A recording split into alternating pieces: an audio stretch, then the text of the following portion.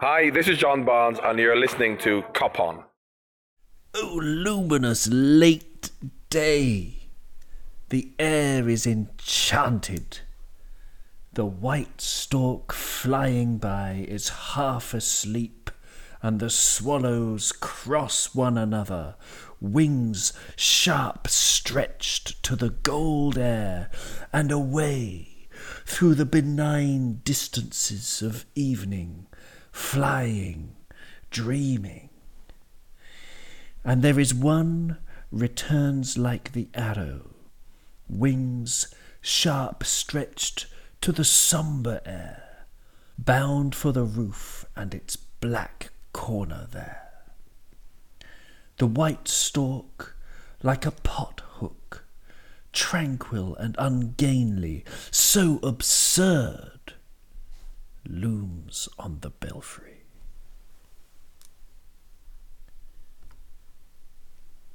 Hello and welcome to Cop On Podcast, you belly-warming bowl of sweet porridge. My name's Owen, and those opening lines were from a poem by Antonio Machado, a Spanish poet so loved in Madrid they named a metro stop after him. In today's episode, you will hear my two esteemed guests and I discuss the absurd white stork looming on Liverpool's belfry. Yes, Real Madrid in the Champions League quarter-finals. Holy moly, that's exciting. We will then discuss the Premier League, our chances of qualifying in the top four, and finally, some transfer dreams to while away the sombre air of yet another cursed international break. Enjoy, and thanks a quadzillion for listening.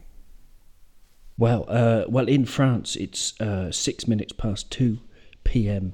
And I'm on the line with Doug and Liam. It's Saturday, March the 20th, and Liverpool very, very, very excitingly have been drawn against Real Madrid, the most successful team in European football, European competition. They've won, I believe it's 11 times now. I've lost count how many times they've won it. I know Zidane has won it 3 of the last 5 years. And then he finally lost against Man City in the season where we ended up winning it, and then he lost last season. I can't remember who against. So Zidane's got a great record. It's Real Madrid. We should be scared, but I'm going to start with Doug from the Dugout Football channel. Do check out that on YouTube. Brilliant stuff. Doug, we should be maybe a little bit scared, but I'm absolutely delighted and I'm buzzing, and I think we can do 'em. How are you feeling about Real Madrid in the Champions League?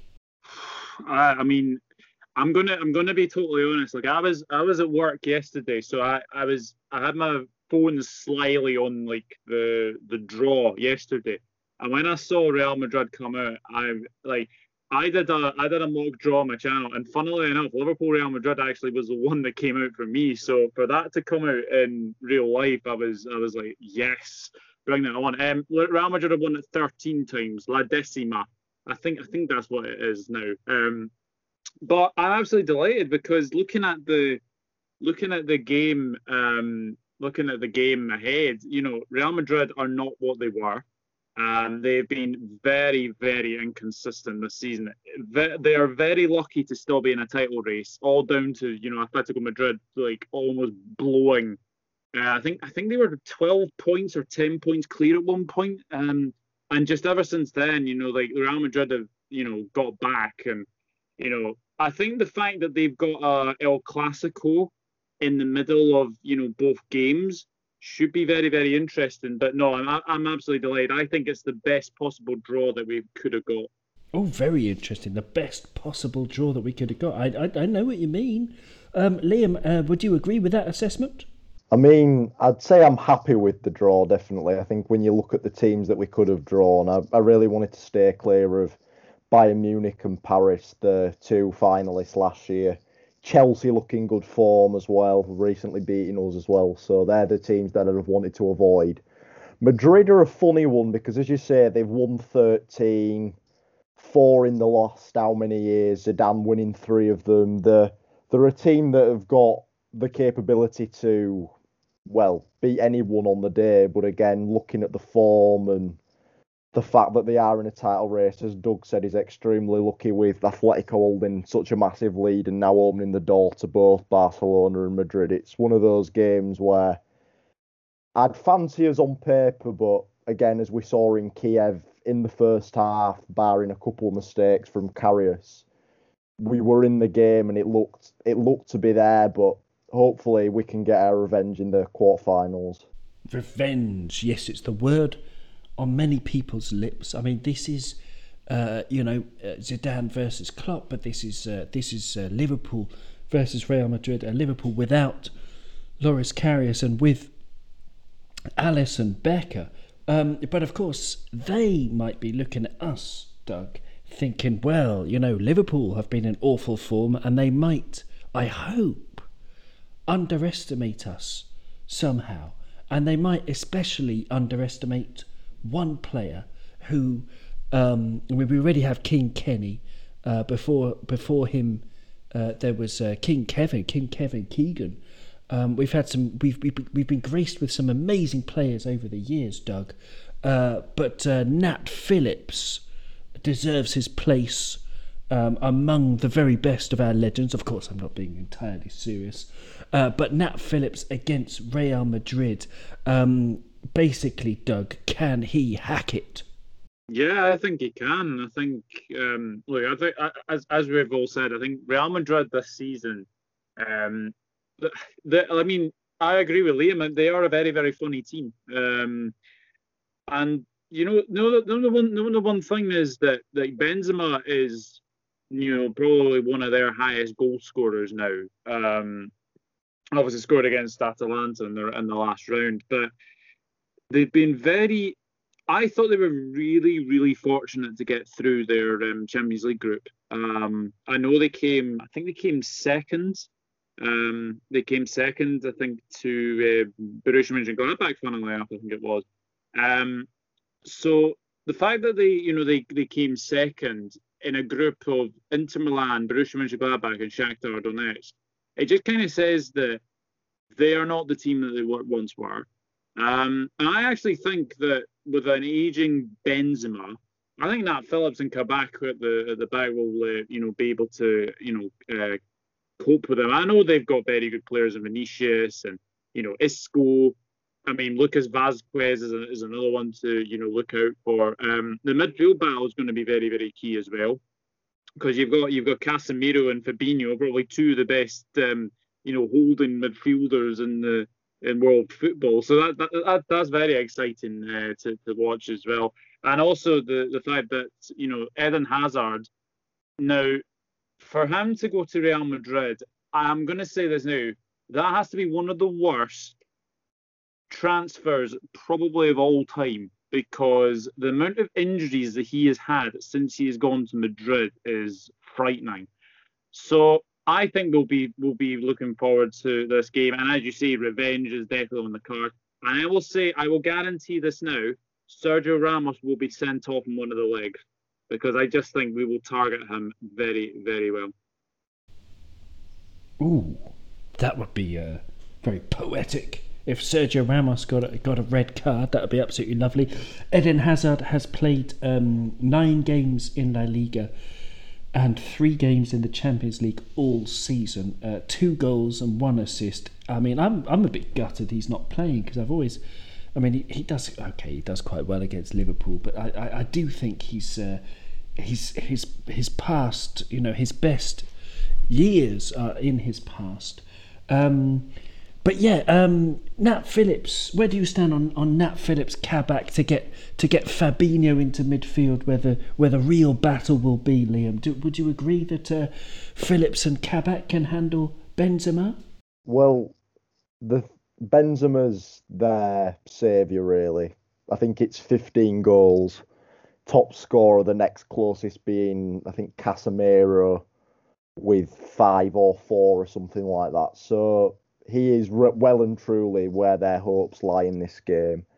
Kabak and Phillips seem to be gelling a bit of a partnership. They both seem to be the same sort of no risks defenders. They just throw themselves in front of anything and not really looking at what's around them. Just see the ball, get clear of it, which has worked so far. 2 clean sheets in the last 2 games, which is positive, and Klopp's even said himself it's something he wants to build against. Fabinho's influence will definitely help that as well, even protecting in front. My worry is, having watched Benzema a lot, with my links to Lyon, I've had lots of fond memories of Benzema, even at Madrid, despite him scoring against us in Kiev. He still seems to be able to perform at the top level despite him being 33, and it's just the sort of player that in the big games does show up. So I wouldn't like to make too many predictions on whether Kabak and Phillips can handle him, but if they do, it's probably going to be the sign that we've got 2 very good centre-backs on his hands. Yes, that does appear to be the key. You're absolutely right. 15 goals and 5 assists in 23 league appearances in La Liga for Karim Benzema. He's 33 years of age and 91 days as we're recording this. FB Ref, I love you. As the website's unbelievable. So Real Madrid's form, just to go a little bit deeper into that, I've got all of their results in front of me now, but more generally speaking, in La Liga they are third. They have 57 points. They're 6 points off the top.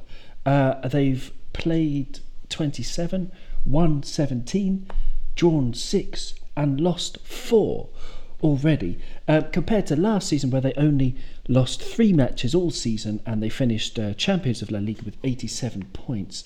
But you guys, I mean, I've just been looking at the stats and the figures and the numbers, but you guys have actually watched Real Madrid this season a lot more than I have. And Doug, as you were saying, they're a funny team. They're a mixed bag. They've had some good results recently. They've had 7 wins out of the last 9 matches, and they drew the other 2. So they're in good form. But what have you seen, Doug, from your expert eye, are Real Madrid's weaknesses? I think they're very weak at the back. Courtois, like, people say that Courtois is a very, very good goalkeeper. Like, I just don't see it at all. I know he's Belgium #1 and all that, but for me, I don't know. There's just something about Courtois in a Real Madrid shirt that he just doesn't compose me as if I'm a Madrid star, as they like to call themselves. If I'm a Madrid fan, I think they're probably looking to maybe get a new goalkeeper in the summer. Defensively, I think they've been really, really bad. I think they've got an aging back line now.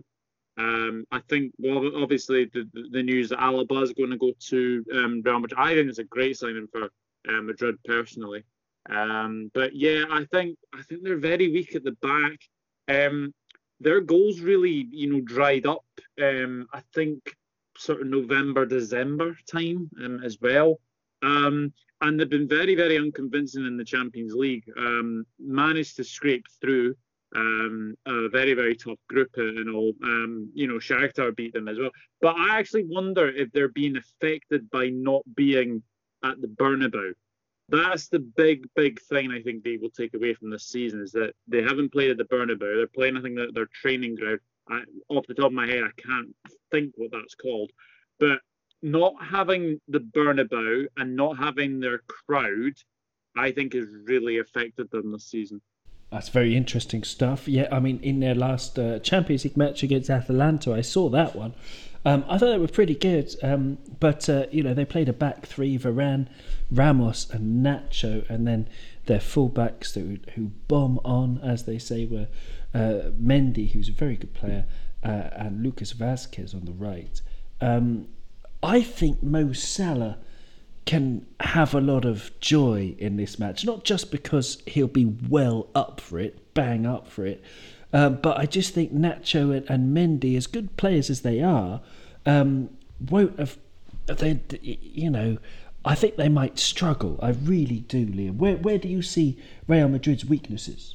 Well, as Doug said, the Champions League performances so far haven't been great. If you'd have taken the two games against Shakhtar as in the group as a two-leg knockout tie, they'd have lost 5-2. Sorry. So again, a team like Shakhtar, a good team, got to Europa League semi-finals last year, but they're teams that Real Madrid should be winning on paper. But again, this season that hasn't been the case.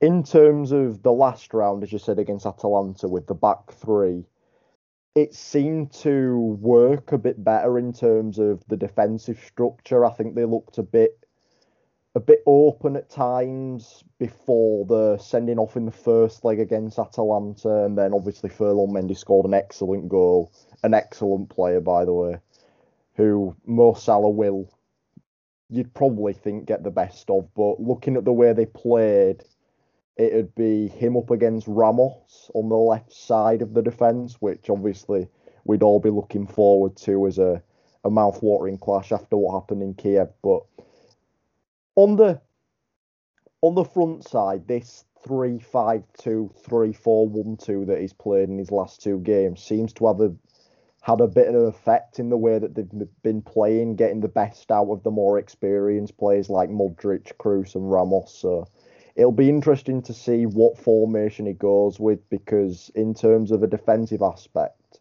they seem to be improving a little bit with the more emphasis on having someone sitting between Ramos and Varane, because they've probably both not got the legs that they used to have. So having the defensive capability with someone in between probably strengthens their areas to drift into wide areas with having Nacho cover them. So it'll be interesting to see. Obviously, if Jota can get in behind like he has been doing in the Champions League as well, that could be an interesting clash as well. But there's definitely weaknesses there. It's just how you actually get into them and capitalise on them. Yes, exactly. And I'm sure that Mo Salah will reduce Sergio Ramos to a timorous wreck by the end of the match. Looking at some Real Madrid situational statistics from WhoScored.com, looking at all of their goals basically from this season, they've scored 28 from open play, which represents 61% of their goals, 9 from set pieces, 4 from counter-attacks. They've had 3 own goals go in their favour and only 2 penalties. Farcical. Okay, positional-wise, in terms of how they attack, the attack sides, they're 41%. The majority of their attacks go down the left, Mendy's side, because as Liam was saying, such a good player. In the middle, only 23%. And on the right-hand side, 35%. So they're going to be trying to attack us on the sides. And something else I like on WhoScored.com is you've got this sort of overview of strengths and weaknesses. And for example, for Liverpool's overview for strengths and weaknesses, it says that we are very weak or very prone to committing individual errors. So you've got to give them some credit for knowing what they're on about here. They said that Real Madrid are very strong on counter-attacks, on attacking set pieces. Okay, counter-attacks and attacking set pieces, they're very strong.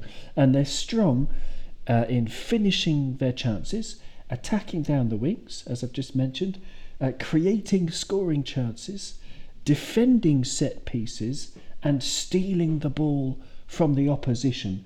Liam, I'm going to go back to you. Does that sound like the Real Madrid that you've been watching? Their weaknesses are avoiding offside, stopping opponents from creating chances, and another weakness is aerial duels. Does that sound like the Real Madrid that you've been watching?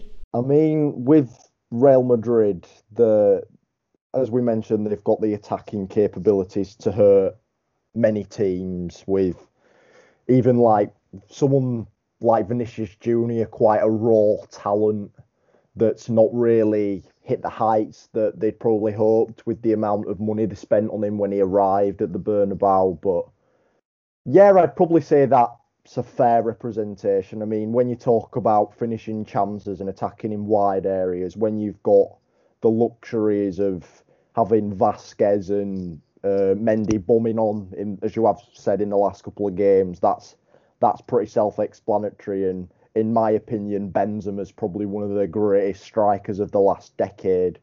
Probably going on before that, probably 15 years at Lyon and Madrid. I mean, 20 goals in all competitions this year, 5 in 6 Champions League appearances. He's someone to be contained, and that's the luxury I guess that they've got. He can pass, he can finish, he's good in the air.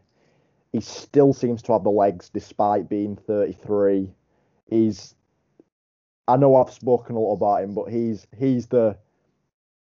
he'll be the difference maker for me in terms of Liverpool's perceived probably slight weakness at the back. Obviously, there's no Van Dijk, there's no Matip, there's no Gomez either. But if those two can contain Benzema, I'd say we're in with a good chance. But Real Madrid are very dangerous, especially when Benzema's in firing form. Yeah, great answer. Yeah, he is dangerous, but he's never met the likes of Nat Phillips. Doug, would you agree that their strengths are like that? I mean, we do have to watch them, don't we? As Liam said, they're very, very good going forward. It's not as if it's going to be easy, right? Yeah, just going on the Benzema thing, apparently he has scored more goals against Liverpool in the knockout stages than any other player. I think he scored 4 goals against us. So, yeah, Benzema is still a top striker. There's no denying that. And yeah, at the age of 33, he can still find the back of the net. So we definitely need to be a lot wary. But I don't know. I just go into this game thinking that, the last time we played them in a 2-legged knockout tie, we won 5-0 in aggregate. Now, I'm not saying it's going to be 5-0 in aggregate again, but that was 2008, 2009, and I remember that night. I remember the 2 games. We played really, really well in the first game. Benny Youn scored the goal in the Bernabeu, and then the 4-0 against them at Anfield. I think that was Andrea Dosena's best week in a Liverpool shirt because he scored against Real Madrid and then he scored against Manchester United. So he didn't do much in a Liverpool shirt, but to score against those two, you'll always be remembered for that. So I think they are dangerous going forward. Like Vinicius is going to be a very interesting one, and Vasquez and Isco. I still think the midfield battle is going to be so key in this one. It's all about our midfield will probably be. I'm just trying to think of who's going to be available like in that week. I believe Henderson might, and this is only a might, be back. So you would imagine it'd be a midfield 3 of probably Fabinho, Thiago, and Henderson, or Fabinho, Henderson, and Wijnaldum. You could say that, but I am very much looking forward to this game, and I think we can contain them. And as Liam said, I think looking at Sergio Ramos, people will see he'll have a point to prove.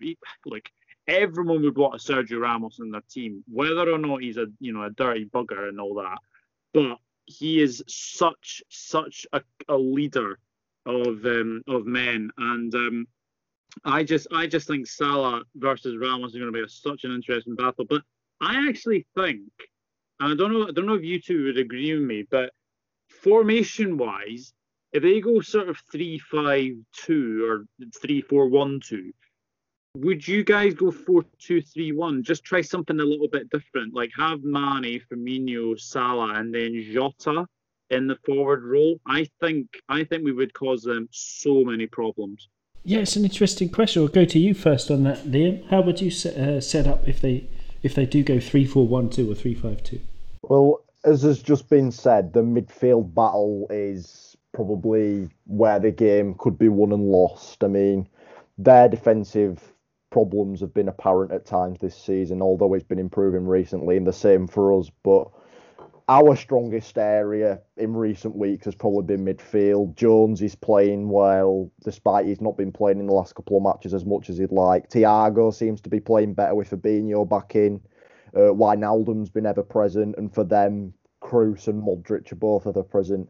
My only worry, if you did go for the 4-2-3-1 with maybe Jota at the front of the four and then Firmino behind him and then Salah and Mane either side, or Jota on the wing and Salah at the top, is that you could get overrun in midfield, whether it'd be Valverde, Casemiro and Kroos, Modric, Casemiro and Kroos, or Valverde, Modric and Kroos. It just seems that with 3 against 2 in there and Firmino kind of, I know he's got the pressing and defensive capabilities better than some defenders at times. There was some stats where he had more tackles than Shkodran Mustafi a couple of years ago. I know he's not a great defender, but even still, that's impressive. It's just the attacking emphasis in a game like this where they're going to have 5 backs, so you'd be 4v5, but they could dominate midfield, especially if it's, I don't know, Fabinho and Wijnaldum in midfield, because Klopp seems to have the trust in those sorts of players in these games, or even Thiago and Wijnaldum or Thiago and Fabinho. I just think it could maybe see us lose the midfield battle, which is where I think the game could be won and lost. That's a lovely answer. I'm inclined to agree with you in terms of I want our most combative midfielders in there, but also in terms of playing a back 3 or back 5, if you want to look at it that way, is that there are 2 different types of back 5. I mean, there's the Diego Simeone back 6, and then the sort of Ole Gunnar Solskjaer back 5 that he sometimes played, and a back 5 like Sheffield United. Who else played a back 5 against us? There were several teams who played a back 5 where they've just basically the fullbacks have been fullbacks and they haven't really attacked us at all. And when teams have set up against us like that, with basically a line of 5 camped on the edge of their box, with the fullbacks going up a tiny little bit but not really, that's when we struggle. But I'm just really happy when teams like Wolves play a back 5 but they try and attack. And I can guarantee that, as everyone knows, Real Madrid, it's in their DNA that they will try and attack Liverpool. They won't Big Sam it. You know, they don't call him Big Zinedine.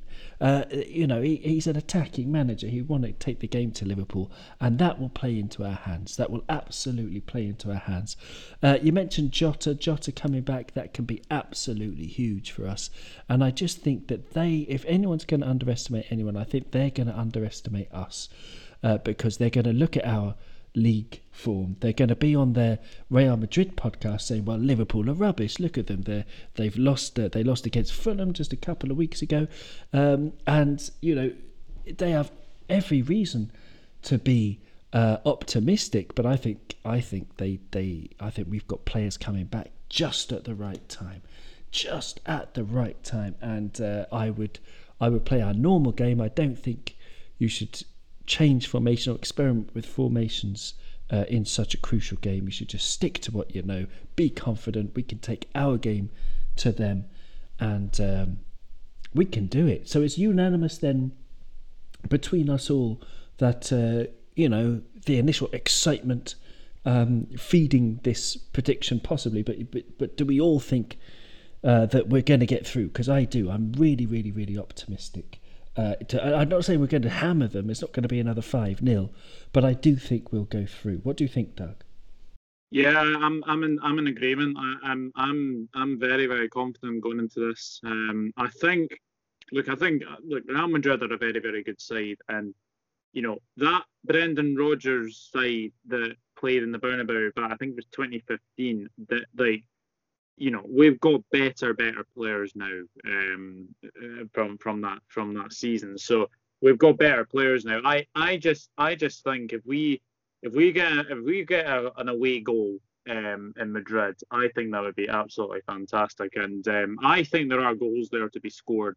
I don't think Madrid are the best defensively. And I do think that if we get a couple of goals, I think that could be absolutely key. It'd be interesting to see where the home tie will be. People are saying it could be at Anfield. People might say it might be the Puskás Arena. I mean, we've got a 100% record there at the Puskás Arena, and we've not conceded a goal yet. So, if it was at the Puskás Arena, then I'd be very, very confident. But either way, I do think we will go through. I don't, as I agree with you, Owen, I don't think we'll win 5-0. But I think it'll be very, very tight. But if we get a couple of away goals, I think we can do them at Anfield. Great answer. What do you think, Liam?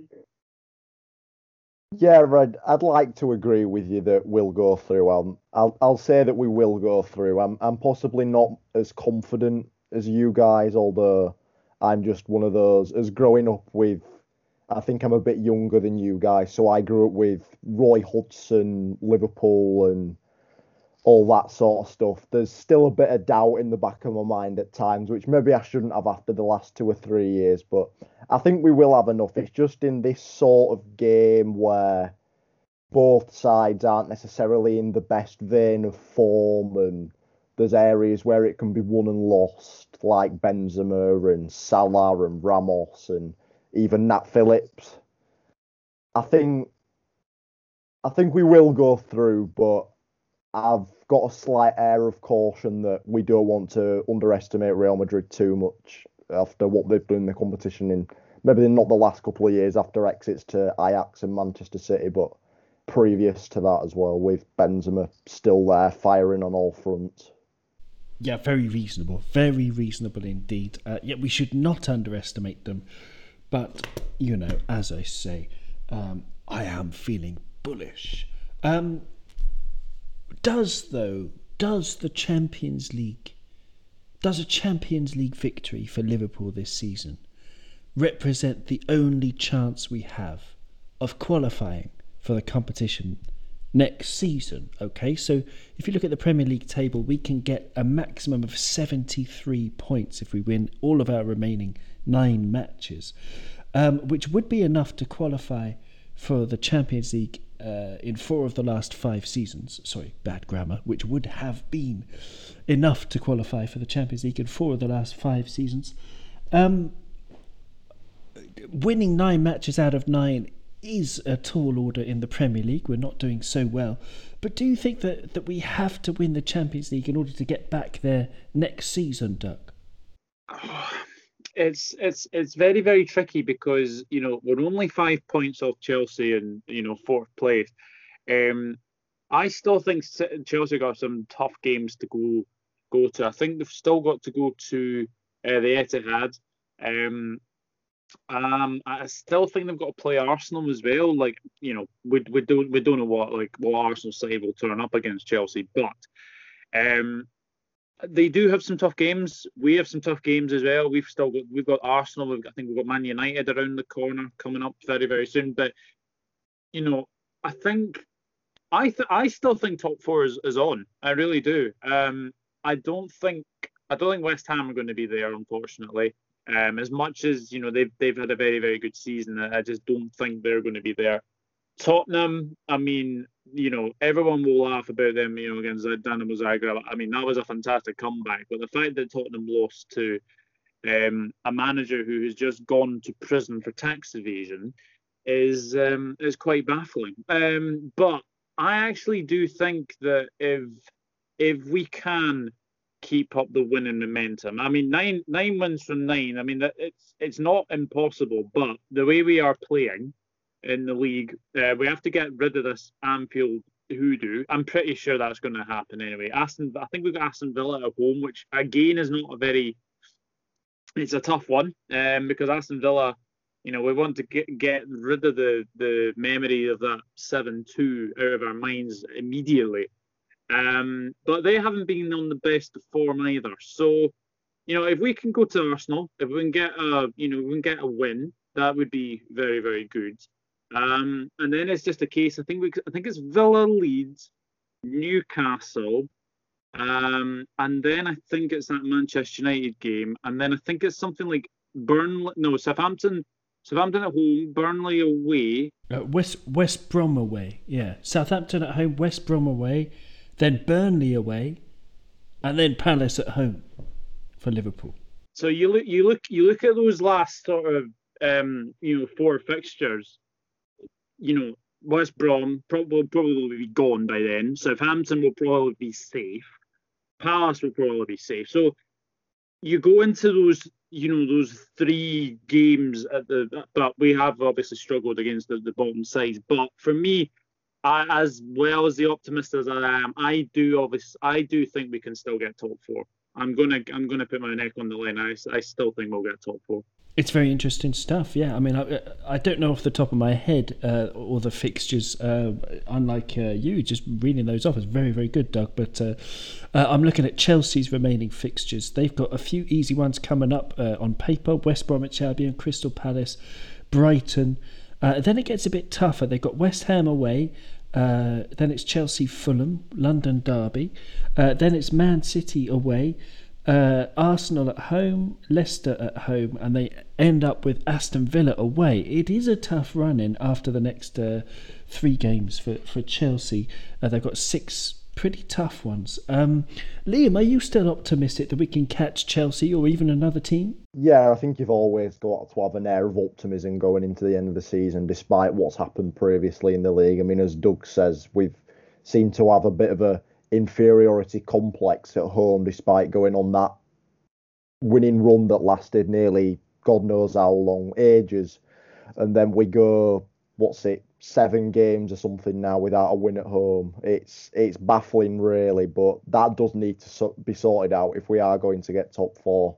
I mean, as you just mentioned there, I think the job that Tuchel's done at Chelsea cannot be underestimated. To come through against an Atletico Madrid side who aren't at the best, but even still, we know how good Diego Simeone is in knockout Champions League ties when Ronaldo's not on the other team. And again, they've conceded 1 goal in open play since he arrived, and that's to Takumi Minamino, I think, in the 1-1 draw with Southampton. So they've got a very difficult run at the end of the season, a derby, and then realistically 4 teams other than Man City. They should have the title done by then, but there's probably records for them to be setting anyway. But Aston Villa have a realistic chance of Europe. Arsenal aren't out of it, although maybe from where they are it can be considered too much with how inconsistent they are.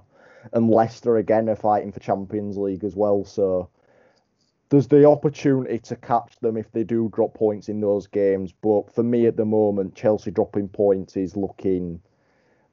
The amount of points we're going to need to catch them to drop points may be a big ask. But my hopes are pinned on Leicester. Looking at the way they fell away last season after the restart, I know they had some big injuries like a hip injury to James Maddison, and Wilfred Ndidi wasn't really at the forefront, but in their last 4 games, they play Newcastle is still probably going to have something to fight for in the relegation battle. Man United, Chelsea and Tottenham in their last 4 games. So if they can drop a few points and we can sort our home form out and get a good partnership at the back and get Jota back in to the front line and get the best out of him, hopefully get Firmino back to some sort of form when he gets back from this knock or what injury that he's been suffering in the last couple of weeks, I'd say it's definitely still possible. And as you said, 73 points maximum available.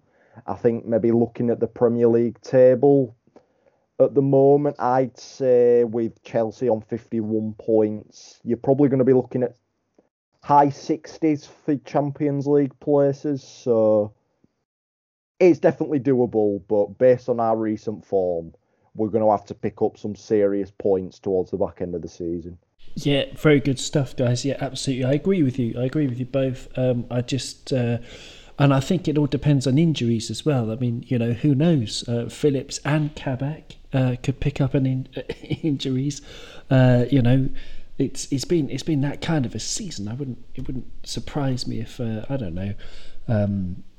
Fabinho dropped a toaster on his foot and he was out for the rest of the season. It's that kind of madness that's been happening this season. So who knows? But there is something a bit more, we were in the absolute doldrums recently, but then we had that dirty win at Wolves, as Klopp described it, a dirty win. I was really happy with that game because I just think it's just really, really nice to see Jota back on the pitch. He's a really big positive from that match. And also Nat Phillips, I mean, Kabak was immense. Liam, what did you take away from that dirty win at Wolves? It was heartwarming after Leipzig as well, wasn't it? Yeah, 100%. Wolves are a good side. I mean, they're maybe not as good as they were in the last season, probably, or the season before that, where they've had played Europa League football. But they are a side that you can't underestimate, especially at the Molineux. I know Raul Jimenez is out with injury, so they're probably not the same prospect as they would be with a fully fit Raul Jimenez scoring the goals, probably their leading goal scorer since they got back into the Premier League. But with us not being on form, to have Jota back, I think that was the game changer, to be honest. He seems to bring a bit of confidence to the team because he seems to be a player who, if you give him one chance, he might miss, but if you give him a second chance, he won't miss. He seems to be very good in front of goal. I know Patricio didn't really help himself with the goal that conceded at the near post, but again, even to be in the position, the movement with Mane before the goal, it was a really well taken goal. So it's nice to win in that fashion again, not doing it this season at all, really. There were a couple appearances again where Jota got us the points. I think it was 2-1 against Sheffield United. Again, he scored the winning goal, and 2-1 against West Ham, if my memory serves me correctly, again where he got the winning goal, and again in the draw with Brighton, again he scored the goal that got us a point. So again, he comes up with winning point contributions. Probably poor grammar there, but yeah, he wins us the points basically. The decisive moments all seem to be coming from him. So to win dirty with arguably our signing of the season back in form going into the rest of the season, it was very positive. Yes, indeed. Yes, indeed. How key is he staying, blimey, how key is Diogo Jota staying fit going to be for the rest of our season, for any hopes we have of the top four and number 7, Doug? Oh, 100%. I mean, Jota has been just terrific. Very, very good signing. A shrewd signing as well, you'd have to say. Cause I don't think many people expected Jota to have the impact that he has actually had. And you look at some of the games that he's been involved in and scored late winners. Has been remarkable, really. But yeah, it's just lovely to see him back on the pitch. And obviously with the international break coming up, fingers crossed that everyone comes back unscathed. Obviously with Scotland with Andy Robertson and Portugal with Jota. Although I do believe that the World Cup qualifiers have been, in I think the South American ones have been postponed. So that'll be something good. So I think the Brazil players will be probably fresh and raring to go. So yeah, Jota for me is very, very key. He just gives us something more up front. As much as as we love Bobby and I know he's been injured, etc. But Jota for me is so important, and I think looking at this game, he could be the difference maker against Real Madrid. I think so too. He's someone, who has got 4 goals and 1 assist in 7 Champions League matches. His XG is up at 3.6, which is absolutely crazy. And his expected assist 0.8, which is also really good. In the Champions League, in 12 Premier League matches or appearances, he's got 6 goals. Brilliant stats. No assists in the Premier League, but that's okay. 6 goals in 12 matches is absolutely superb. So 10 goals in 19 games only. It's absolutely superb. So we're going to look forward to watching Diogo. But for the last few minutes of this episode, I want to take a step into dreamland, because we've got a couple of weeks where we're going to be wondering what to do. It's the international break. What can one do in these dark times where you're supposed to be, get behind your countries and all that nonsense? I don't even know who's playing. I still don't know. So what we're going to do is we're going to go inside our minds, and we're going to go into the interior dreamscapes. And we're going to think about dream signings for the last 10 minutes, and the two that keep coming up in terms of boosting our forward line are Erling Haaland and Kylian Mbappe. Now, both of them are dream signings. I'm not saying either of them are realistic, but no one could stop us from dreaming. Kylian Mbappe in 24 Ligue 1 matches has 18 goals and 6 assists. So that's 1 goal involvement every single appearance in Ligue 1. In the Champions League, he's played 7 matches and he's got 6 goals and 3 assists. He's absolutely nuts. It's nuts how good it is. He's only just turned 22. He's 22 years old and 90 days. Kylian Mbappe he's an absolute monster. And speaking of monsters, Erling Haaland, check this out. In the Bundesliga, 20 matches played, 19 goals and 4 assists. And in the Champions League, 6 games played, 10 goals, 1 assist. I'm absolutely frightened of Haaland, I've got to say. It's really hard to pick between them. So I'm going to deflect the question, and delegate it. Doug, if you had to choose one of them, of course both if we're going to dream really big, but if you had to choose just one, I mean, either would be amazing. Who would you choose, Mbappe or Haaland? It has to be Haaland for me. This guy can win a game in an instinct. He could actually, he could physically, single-handedly win Borussia Dortmund the Champions League on his own. He is that good. His goals is absolutely crazy. What was it? Was it 6 matches, 10 goals in the Champions League? That is bonkers, absolutely bonkers. And look, Mbappe has been fantastic for PSG. Haaland in a very unconvincing Dortmund side scores goal after goal after goal. So I think I would like Haaland. I think Haaland. I think we're missing a clinical striker, and I think Haaland would definitely be that one. But if we're looking at like other dream signings, I mean, Patson Daka seems to be the one that many people is on many people's lips. The RB Salzburg striker. I think he scored 2 against us in that pre-season friendly back in August. I think it was August. It was. So he'd be a good signing. If we're wanting to improve the midfield, Denis Zakaria is another one that seems to be being mentioned as well.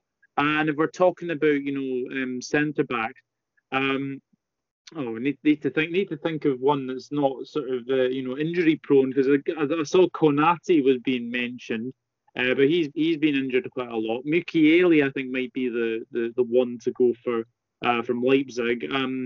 And then as an old name seems to be being mentioned again is Diego Carlos. So I think if we're being realistic, I think Haaland and Mbappe would be absolutely fantastic. Obviously, I would like Haaland, but I do think that we could potentially get a Patson Daka, a Denis Zakaria, and then a Mukiele or somebody of that ilk. I actually am confident going into the summer, but they would be my 3 realistic signings: Zakaria for midfield, Patson Daka for forward, and Mukiele for centre back. Great answer. Excellent stuff. You went into the dreams, out of the dreams, into reality, back into the dreams. Marvellous stuff. Liam, what about you? Mbappe, Haaland, who else are we going to sign? For someone who loves French football, I'm probably going to have to go with Kylian Mbappe. I mean, I'm probably doing Haaland a disservice there as a fellow Leeds lad, but no, I think I'd go with Mbappe. I was watching something the other day on Monday Night Football, and it was Thierry Henry and Jamie Carragher talking about the same question, really. Would you rather have Erling Haaland or Kylian Mbappe? And they were comparing the Champions League numbers. I mean, Haaland's Champions League numbers, if my memory serves me correctly, is 22 goal contributions in 14 games. And Mbappe's is 42 in 42 games. So both performing well over or on 1 goal contribution a game, which is very impressive. 2 young players. It's fantastic. But the one thing that I'd probably take more for an Mbappe sense is Haaland's a great finisher. He's probably not as adept in terms of the way he plays. He's still a very technical player and he's good with the ball at his feet and he can pick a pass out. But I think Haaland edges Mbappe in goal scoring, but for everything that Haaland doesn't have in other senses, Mbappe's got it all in terms of the runs he can make, his speed with the ball at his feet, the passing ability. I mean, I think he's got 17 assists in 42 Champions League games, which is very impressive. 8 assists in Liga, and I think he said, or 6 assists. Which is up there with the top. I know Memphis Depay's first, but he's definitely up there in terms of stats in Liga as well. His numbers are imperial in terms of the last 5 years. I mean, at 17, coming through Monaco's academy, winning a league title, scoring his first goal in a 5-3 win over Manchester City in the Champions League. The kid's got it all, really. I just couldn't choose Mbappe. I mean, I'm probably showing that I've got a slight love for him. I think he's the next Messi. So, yeah, Kylian Mbappe for me. If we're going on more serious signings or realistic signings, I mentioned him. I mean, it's probably, again, as I mentioned, I've got Lyon links. So, Memphis Depay to Lyon from Lyon on a free transfer would make perfect sense. 23 goal contributions this season, 14 goals, 9 assists, sorry. He's been excellent watching him week in, week out, so he'd be my forward. I'd agree with Dennis Zakaria in terms of the midfielder, very combative, can play 2 or 3 different roles. If we're looking at Wijnaldum replacement, he's a little bit injury prone, but Renato Sanchez has been very impressive for Lille this season. Going back to my love of French football, he'd probably, them two, or another name's Florian Neuhaus at Borussia Mönchengladbach. They're 3 very good players that I could see as targeting in midfield if Wijnaldum does leave.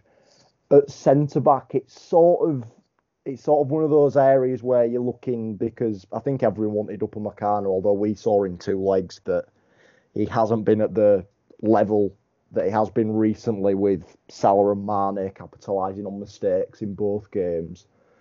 But that's just the one position where I don't think there's anyone of the quality or the availability available that's going to massively improve our backline. I think we definitely need a centre back, maybe someone like a Duja Chaleta-Char, or maybe looking lower down, I think Simikan at Strasbourg's a very good defender.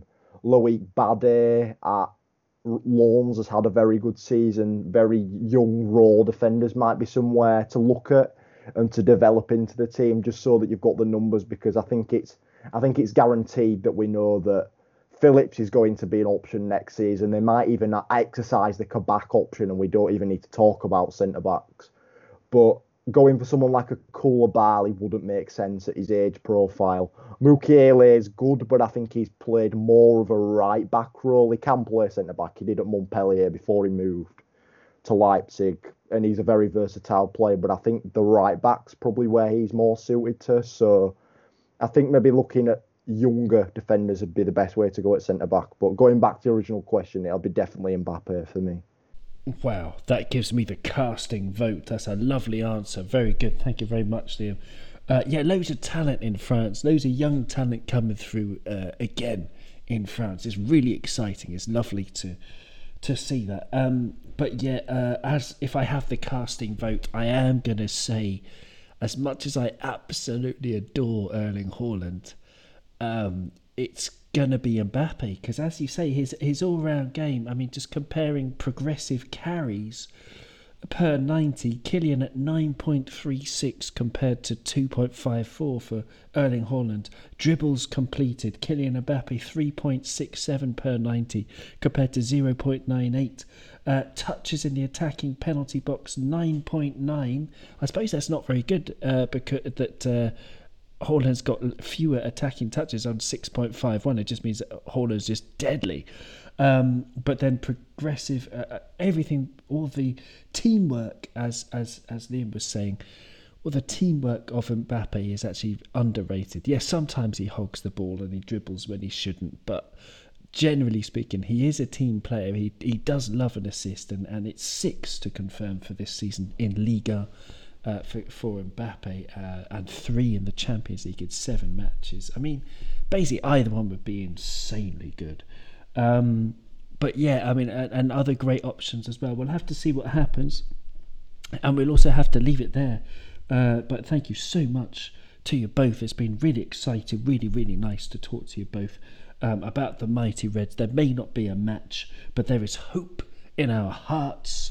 Thank you very much, Doug, and thank you, Liam. It's been a pleasure. Yeah, I really enjoyed this. Really enjoyed this special episode, and yeah, fingers crossed for all of our nations, of Scotland, Wales, and England. I mean, to be fair, good luck to all the home nations, in all honesty. But yeah, you were asking about who Wales have got.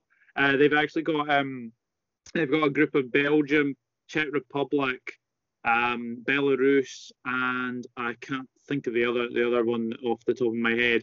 But yeah, good luck to Wales. Scotland, on the other hand, they've got Denmark, Austria, Israel, Moldova, and the Faroe Islands. So we have slipped up in the past to teams like that. And England's group, well, if England don't win that group, then Gareth Southgate should be sacked on the spot, because they play San Marino. And in all honesty, my gran could go in goal and England would still win that game. I think he should be sacked. He should have been sacked on the spot for not picking Trent. But there you go. Are you going to watch any international footy, Liam? Yeah, it's something I watch a lot, really, international football. It's not... I know the traditional Englishman would be, especially a Liverpool fan, would be, well, don't support England. And to be honest, I'm not a very patriotic person, so I just like to watch other players from other leagues playing for the national teams.